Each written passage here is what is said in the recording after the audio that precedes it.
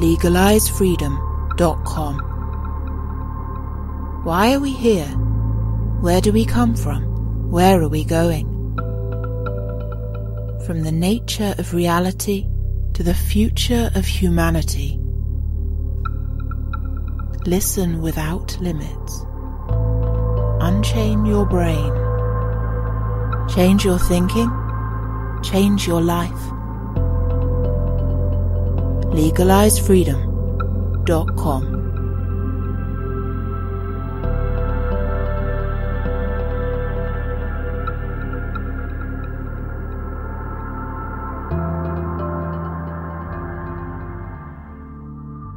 Greetings and welcome once again to LegalizeFreedom.com. I'm your host Greg Moffat, and my guest today is Nathanael Bonnell, who joins us to discuss Techno-Industrial society and potential trajectories for its future.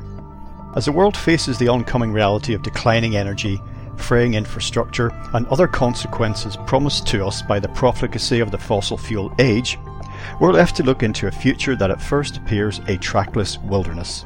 The monolith of globalized industrial civilization offers few frameworks to comprehend life in an age of less.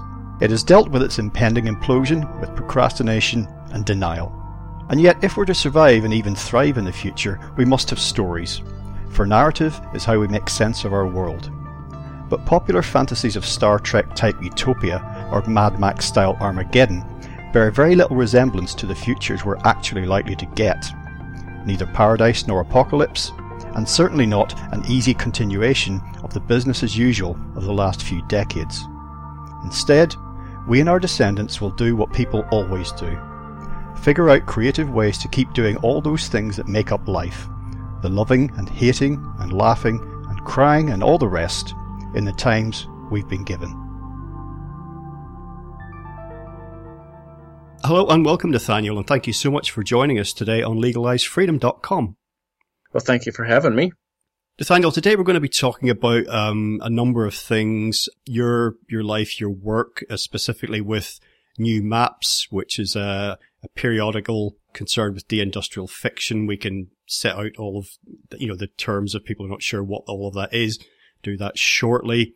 The overarching topic is really in this early part of the 21st century, where our civilization is headed, particularly those of us who live in advanced, quote-unquote, advanced industrial civilizations.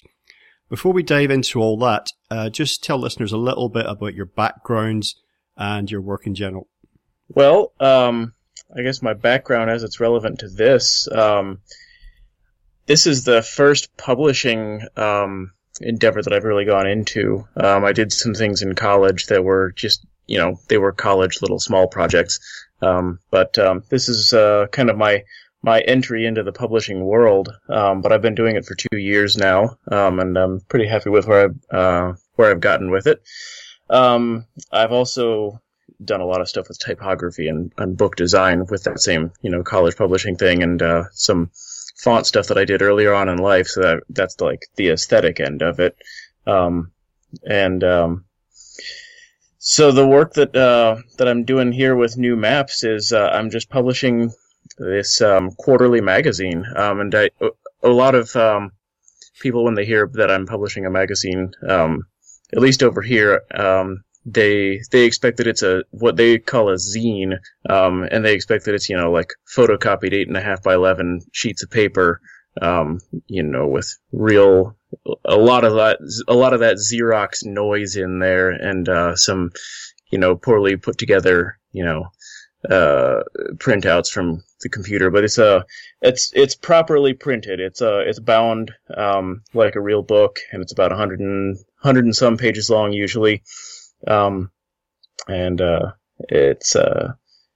got usually 5 to 7 stories in each issue, from authors all over the world. A lot of the time they come from here in the States, but I've gotten actually quite a number of authors from the UK, and all over the Commonwealth, and occasionally from even some other places too. I've got a fairly frequent contributor from France. I guess I won't go into too much of what de-industrial fiction is, because I guess that's going to be the topic of the whole hour. or at least some of it. So I'll leave that for a little bit from now. Well, what we can just briefly say as we start, deindustrial fiction, and it's just a little quote from your website, as referred to in New Maps, and generally I think simply means fiction set during or after the long decline of industrial civilization. And there's many ways we can think of such a decline, but for most of us, it's in its physical aspects.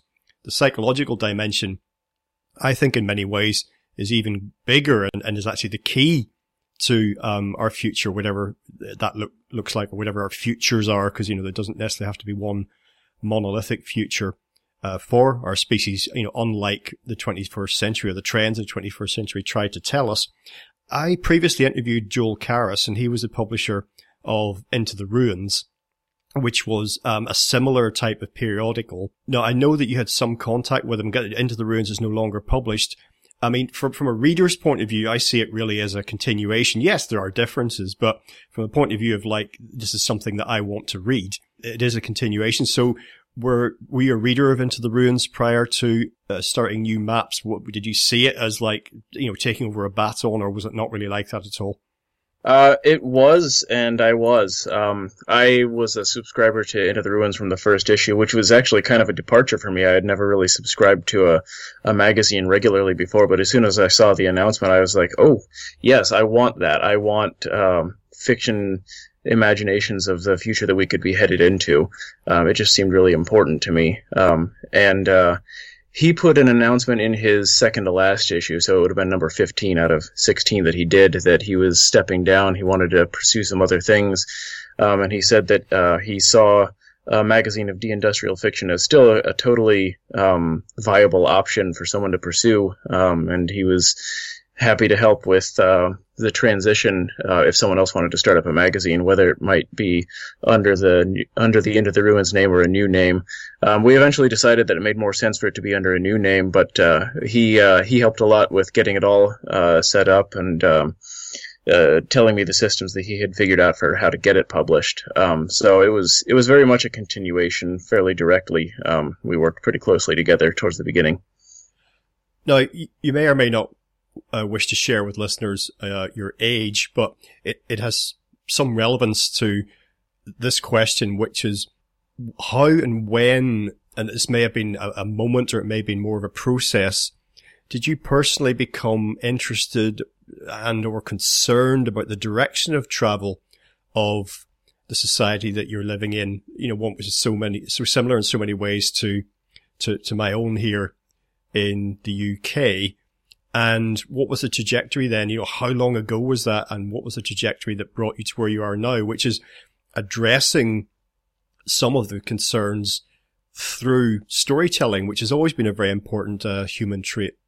Well, I'm 33, and I've thought about what it was that got me down this whole road before, and I don't know that I can really pinpoint any particular genesis to that, but it just does seem to me like when I was a kid, I think it started out in nature. I always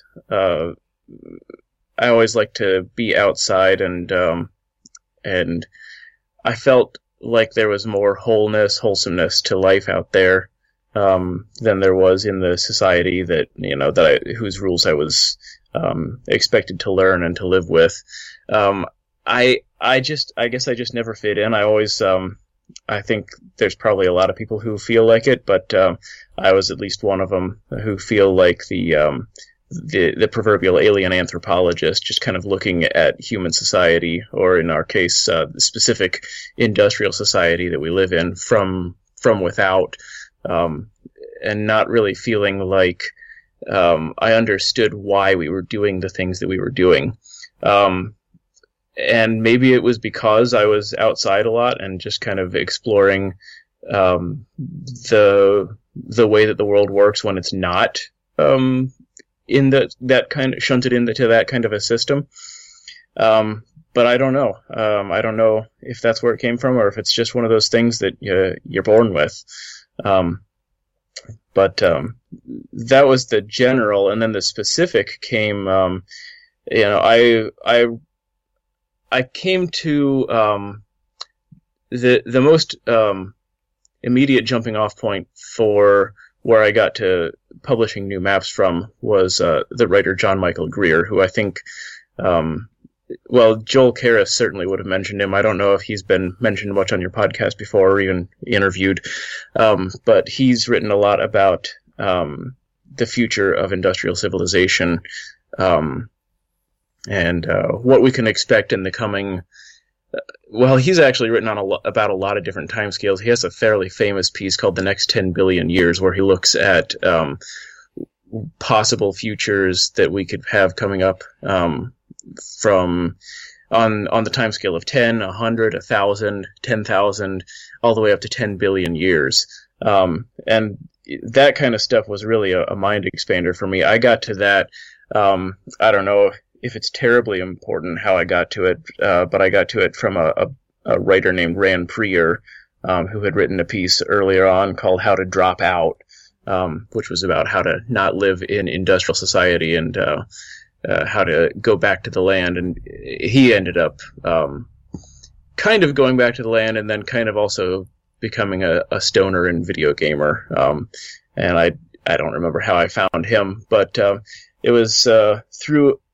I think it started out as like the kind of anti-civ primitivist kind of philosophy that I was really interested in, and then I somehow managed to find my way to finding writers who were talking about how it's not so necessary to try to destroy civilization because it's almost as if it's got its own destruction in its DNA, in its self-contradictory natures. Yeah, what was the Unabomber called? Was it Ted Kaczynski? I can't remember exactly how to pronounce his surname, but you know the guy I'm talking about. Yeah, I think he pronounced it Kaczynski. Yeah, and he advocated, people just have to look up Unabomber.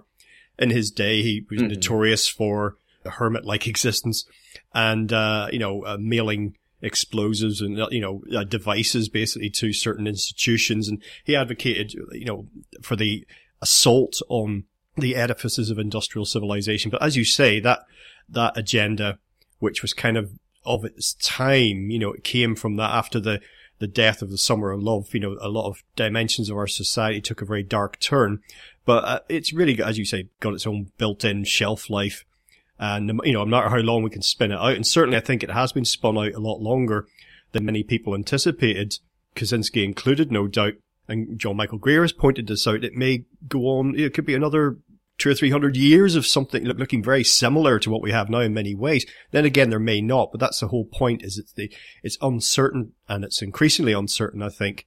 One thing I would say, you mentioned being outside a lot, there's a generational aspect to this, I think, and I'm considerably older than you, but equally you're not a kid anymore, so if you have any family or not, you're certainly old enough to have a young family. So you're kind of somewhere in the middle of all this as I see it. And there's been increasing trends. We saw this not so much immediately post World War II, not at all, but certainly towards the end of the 20th century and certainly into the early 21st, this increasing, or I should say decreasing exposure to the outdoors and to nature for whatever the generation of the day was. And I know it's a well-worn cliche now, but many young people are very detached from even the most basic natural systems on which they depend. Typically, for example, where their food comes from. It's not unusual for kids who eat at McDonald's to think that hamburgers come from a hamburger factory and fries come from a fry factory, which they do. But if you then explain that, well, that burger patty comes from a cow ground up, and those fries come from, well, at some point, something resembling a potato that's in powdered and reconstituted, and they'd be like in complete bafflement. Literally, I do wonder sometimes. I worked in an organic farm for a year and encountered, this is when I was in my early 40s, and it was just produce, there were no animals. And there was a lot of much younger people that would come through as seasonal workers. And the number of them who couldn't identify, I'm not talking about exotic produce here, but just basic, grocery store stuff like, broccoli or peppers or, whatever it happened to be. And they just thought, what is this? They'd never seen it before. They may or may not have eaten it. But so yeah, there's a detachment from the natural systems, which no matter how processed food becomes or how manufactured our lives become, those systems still lie at the root of it. And then there's the other aspect of this, which is exposure to nature. And I think this is what you were speaking to, how that makes you feel, how that alters your consciousness, your mind, and how you see the world when you see it at work, without, certainly without visible human interference. Yeah, for sure. And I guess, yeah, there's then another aspect of the generational thing is, well, I guess it's probably part and parcel of it, is, how we've been, as the generations have gone on, how we've been kind of pushed more and more into interacting with the artificial world of electronics and symbols and everything instead of nature. It's sort of like instead of nature, there has to be something to replace it, because there's hours in the day that you got to do something with. And so, a lot of the kids my age were playing a lot of video games, and for whatever reason, I was immune to the lure of those. At first, it was just because I didn't have one, and then somehow it became a point of pride for me that I had never played a video game. I've played like maybe 2 sessions of video games, and I don't think that's that much to brag about, but it is kind of, people sometimes goggle when I say that. Well, I first encountered a home computer, that is to say something that was affordable, albeit would have to be for a middle class or upper middle class or rich family, back in the early 80s. And some listeners around the world of a certain, age may recall a line of computers, BBC A, BBC B, here in the UK. And it was a BBC B that our school, which was relatively affluent, acquired 8 or 9 of these things. And we had a little IET lab. And I took to these things immediately. I couldn't wait to get hands on them. And as soon as I could get enough money together, I bought a Commodore 64, called 64, because wait for it, it had 64K of, oh yeah.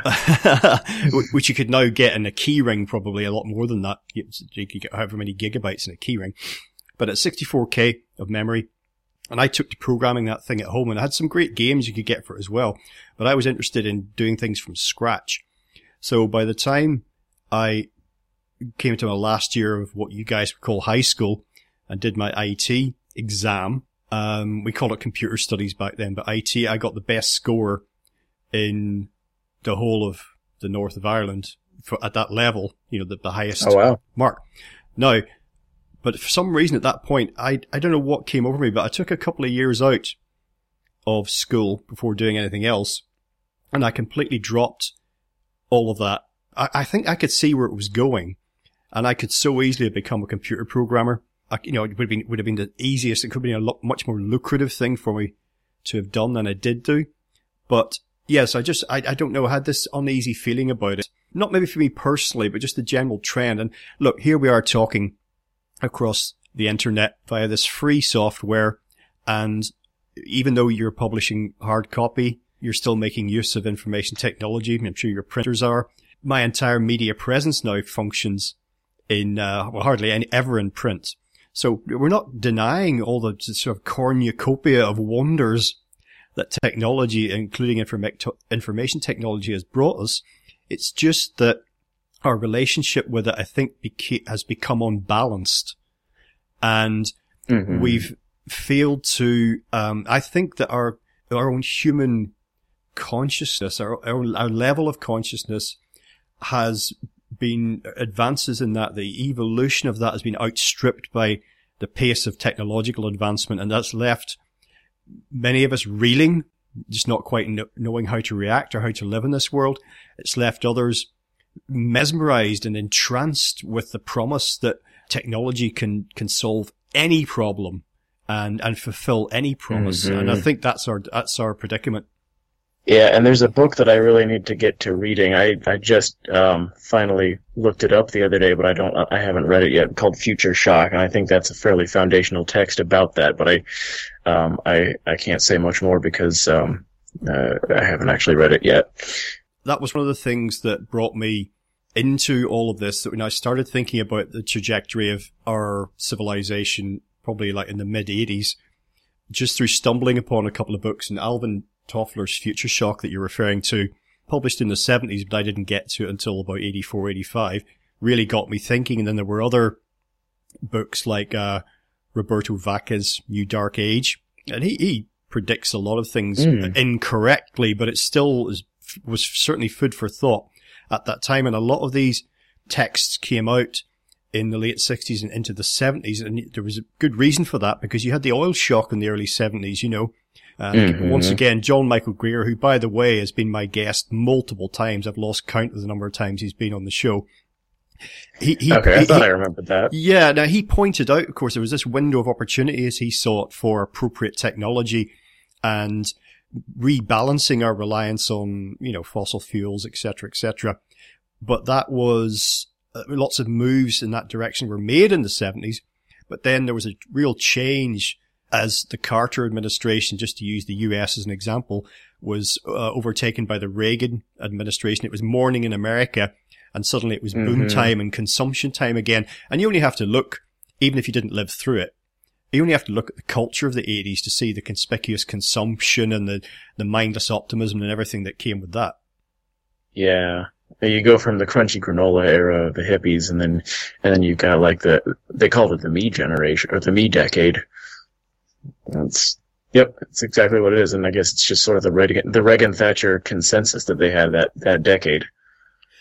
Well, the milieu that you're operating in now, with new maps, of course, there's been a long history of what's effectively de-industrial fiction. You point this out, on a piece on your website, going right back to, The Machine Stops by E.M. Forster, and earlier than that actually, but that's a famous example, quite a short story. And it was not only the books I mentioned, like, you know, Future Shock, but it was a lot of dystopian fiction, again, published predominantly in the 1970s, which I was picking up in the 1980s.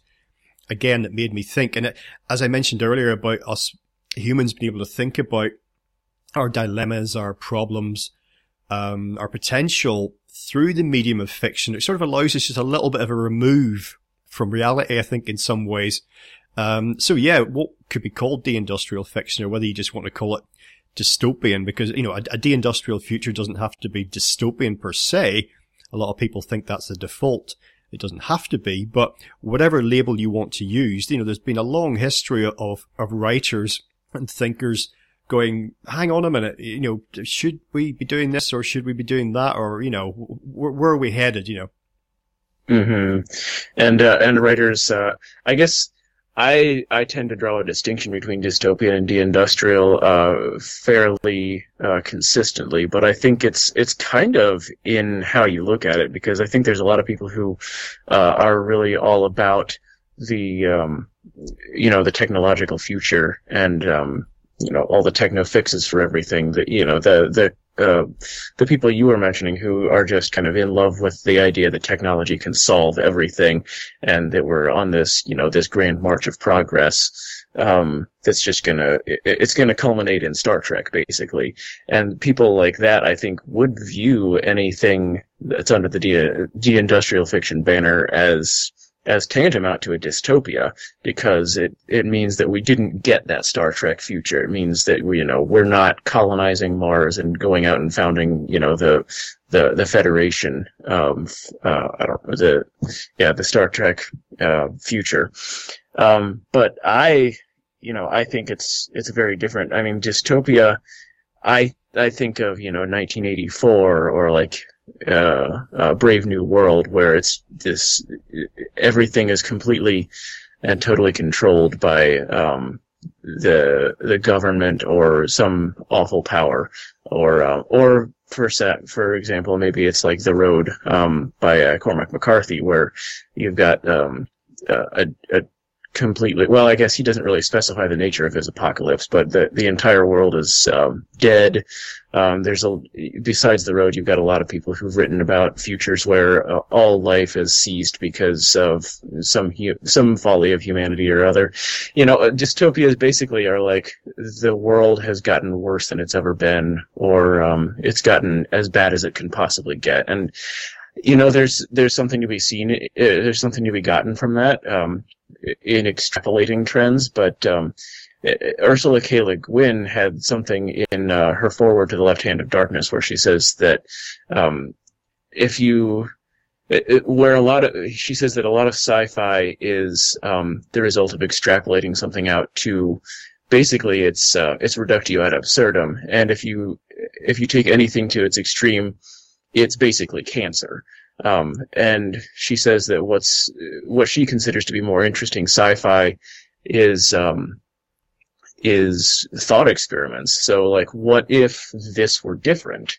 And I think De-Industrial partakes more of that, although I think I guess it's the thought experiment of not so much what if this were different, but more like, what will this be like, down the paths that we're currently headed down without needing to go to the extreme of exaggerating it all to its logical extremes, because there's plenty of interesting psychological dimension to be found just in where we're headed without all of that exaggeration. We're going into territory.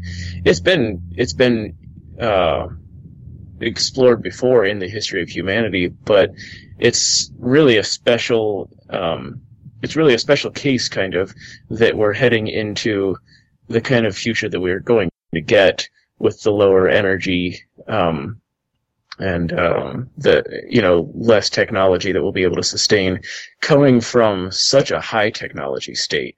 There's going to be a lot of adjustment, and it's going to be, it's going to take many generations for people to come to terms with the world that we're going into, and it's going to take probably centuries of cultural adjustment and cultural reinvention, just as it's taken. We still haven't caught up in our culture with the technological changes that have been wrought already, and that's kind of why we see so much dysfunction. I suppose if it were possible to have the kind of technology that we have right now sustained for thousands of years, we probably would have a culture that would catch up with that, and would have sort of functioning norms around how to deal with the kinds of technologies that are around it. And I think there's probably some books that I could come up with to name where that has arisen. But as it is, I don't think there is a possibility of that being sustained. And it's been a century and 2 or 3 centuries, really, of very fast change, but the fastest in the last, century and a half since you get the invention of the railroad, and then the electricity, and then information technology. The psychological makeup of the world has been changing very fast. Well, we live in a very sort of either-or culture, don't we? Black and white. We see that in the bitter, vitriolic nature of public debate these days on any subject. It's a war of words, if not a physical war. People attacking each other in lieu of actually discussing anything. As far as the future goes, as for science fiction fans, two of the main types there are grey areas here, but two of the main types that I read a lot of in my teenage years were the aforementioned dystopian one, societal collapse. Whether it was a high-tech dystopia or whether it was, some kind of societal collapse dystopia. Or on the other hand, it was space operas and what they call hard sci-fi, which involved, interstellar travel. There could be conflict and strife in all of that, but it was against a backdrop of extremely high-tech, sometimes time travel, teleporting, all that sort of stuff. And that was a clear division between these two things, and they were both very popular in their own right. But we are afflicted by this sort of thinking, whether it is in popular culture or whether it's in just our general societal culture, in terms of thinking about the future. But you only have to look at the past, whether you want to go back 100 years, 500 years, 1,000 years or beyond, to see how things could have taken a different turn. And lots of writers of fiction have used these thought experiments, as you mentioned, as a device for story creation. So, for example, classic one would be the Roman Empire at its height. If that hadn't imploded on itself and collapsed, Where might that have taken, Western civilization? Who can say? But you could make a great film or a novel out of it, speculating. There's the classic, in the modern era, the classic Fatherland, Man in the High Castle, the idea that the Nazis won the Second World War. Well, how could things have been different if they had? That's not without the bounds of possibility. What happened to Rome happened. What happened to the Third Reich happened, but it didn't have to be like that per se. Something else could have happened. So it's worth bearing that in mind when we assure ourselves so confidently that only the future that we want, or that we're told that we want, only that is possible. Yeah. And I think this is what you were talking about with the dystopias and the utopias. It bears directly on, or it's directly related to the foundations of de-industrial fiction, named de-industrial fiction. John Michael Greer coined that term, I think, back in about 2008. He and I both tried to figure out exactly which essay it was that originally he wrote it in. We couldn't figure it out, but it was about 2008. And he was talking about, he mentions specifically the dystopias and the utopias, and how they're both these extremes, and de-industrial fiction is his name for fiction that treads kind of a middle ground between those, where it's not extrapolations, it's those thought experiments. What if this history had played out differently? Or in de-industrial fiction, it's not usually as much tweaking with what would happen if things had been different in the past, but more like tweaking with what will happen if such and such a historical sort of contingency plays out in such a way. And it's interesting in the stories that I've had, and that were into the Ruins as well. There's been a lot of really interesting possible futures, and many of them contradict each other pretty severely, because it is like history does play out that way. It's very susceptible to being changed in big ways by things that just kind of come out of nowhere. I think, like Greer has talked about before, like what would be different if say Adolf Hitler had never been born. Germany probably would have gone down something like its road that it did in World War II, but it probably wouldn't have turned into such a horrendous outcome as it did. It would have been something completely different that we can't predict. And it's just like that one person, his existence happened to change the course of history in such a big way. So I don't know if I can avoid quoting it. Yogi Berra, the baseball player, said it's hard to make predictions, especially about the future. and I think that's kind of where a lot of the glory of de-industrial fiction comes from, is that there's so many different things that could happen as we go down this downslope of energy descent. And each one of those is kind of a forking path where, if it happens the one way, you could end up with this completely different future than if it goes the other way. So I've had very totalitarian futures show up in the magazine, and I've had very almost libertarian futures show up. And, sometimes you'll have the two right next to each other geographically in some particular future. And that's what we see in real history, is we see things playing out in very different ways. It just, in different time periods and in different geographical places. So why should it be any different in the futures that are actually coming? It's not going to be one monolithic future, like you say. It's going to be a lot of different futures, and it's not that even that they're all going to play out, one after another. They're going to play out simultaneously. It's related to, well, I guess this is kind of a slightly different tangent, but the way of dissensus, where if you want to find out what the best way is to go into the future, what the best kind of, or if you want to have the best approach to the future. The way to find it is not to set out all of your logical preconditions and try to figure it out, a priori of all the events that'll happen, because history is going to make a mockery of that approach. There's always going to be some contingency that will pop up and say that and make it so that the future that you planned, it just seems laughable in retrospect. The plans don't work out. The way to do it is to just have as many different people doing as many different approaches to the future as you can, and then by sheer numbers, one of them will come up with a really good approach, or in the case of, well, as it will actually happen, you'll have a lot of different visions that will turn out to get magnified and become sort of the way of life in such and such a region, and then the way of life in its neighboring region.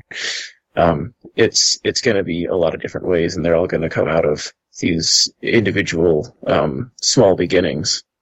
Yeah, when people say sort of, talk about planning their lives, I say, oh, good luck with that, really, like, don't get too attached to it. But you see what you're describing, the opposite of dissensus, the consensus in these big monolithic ideological, political and social schemes where it's all or nothing and it only works if everyone's brought on board. You see, that's very religious, actually, because the problem with seeing things in a way that functions as religious means that anyone outside of your system is kind of evidence that you can live without your system.